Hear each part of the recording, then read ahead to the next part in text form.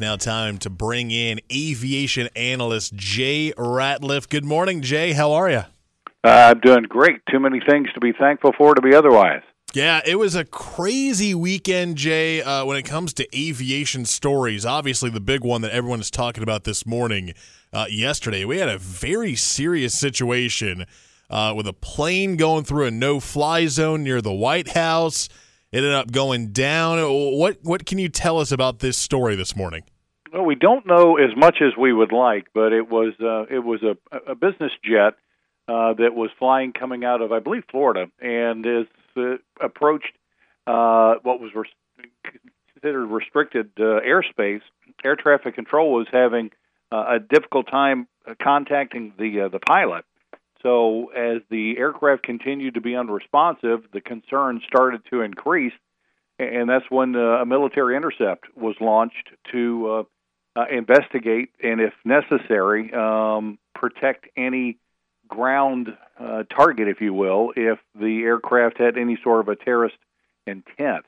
Apparently, as the aircraft continued, it then descended rapidly and then crashed. And we don't know yet the cause of the crash, but when you looked at the details as it was unfolding, it was similar to what we had back in 1999 when we had the Payne Stewart jet that took off out of Florida headed for Dallas, but it didn't make the turn to Dallas. It just continued going north. And once it deviated from a scheduled flight path, same thing. We had a situation where military aircraft were launched. And what made this a little bit different was the fact that the Payne Stewart flight was headed towards Minnesota. Now you have an aircraft that's unresponsive over restricted airspace in Washington, D.C., which has certainly a higher degree of safety.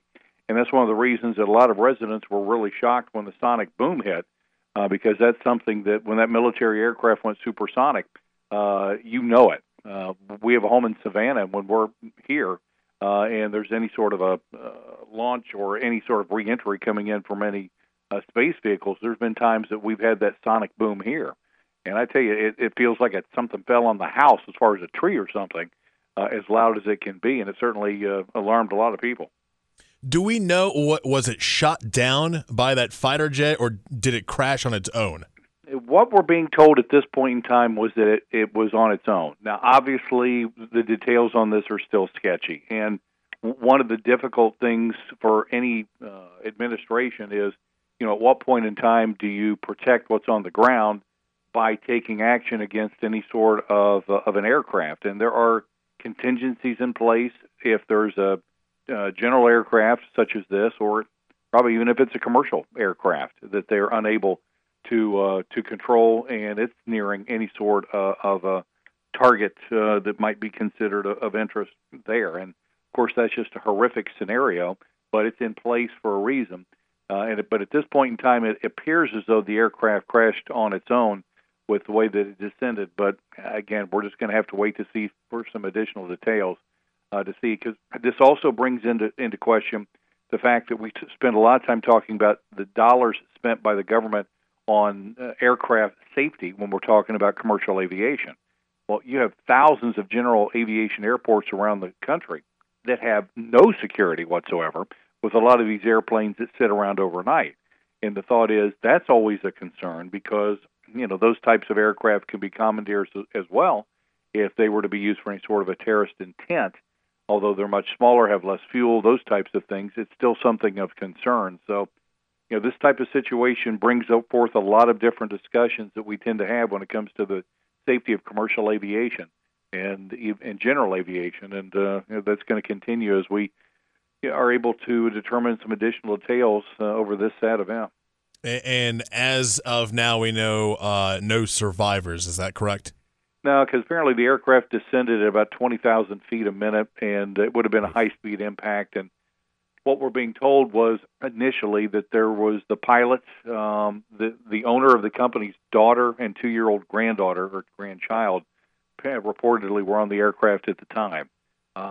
So the thought is if they had any sort of a seal leak that was a slow leak where they would have all just gone to sleep, it could have been that the aircraft continued until it ran out of fuel and then crashed. That's what we had with the Payne Stewart flight in 1999. And I've not been able to review the flight tracker data to see exactly the length of the flight and how quickly it came down.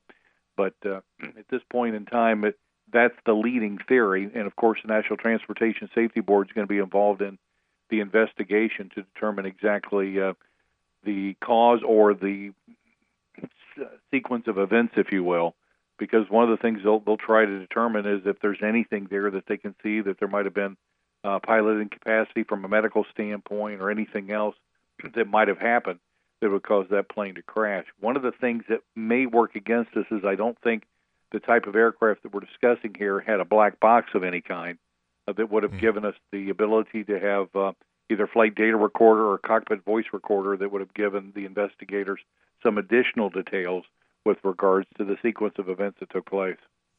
Aviation analyst Jay Ratliff joining us here on the WPTF Morning Show. Jay, thank you so much for breaking down this story, and obviously it's going to be a story that we follow all morning and all day long here on WPTF. Jay, thank you so much. We really appreciate it. Hey, it's my pleasure.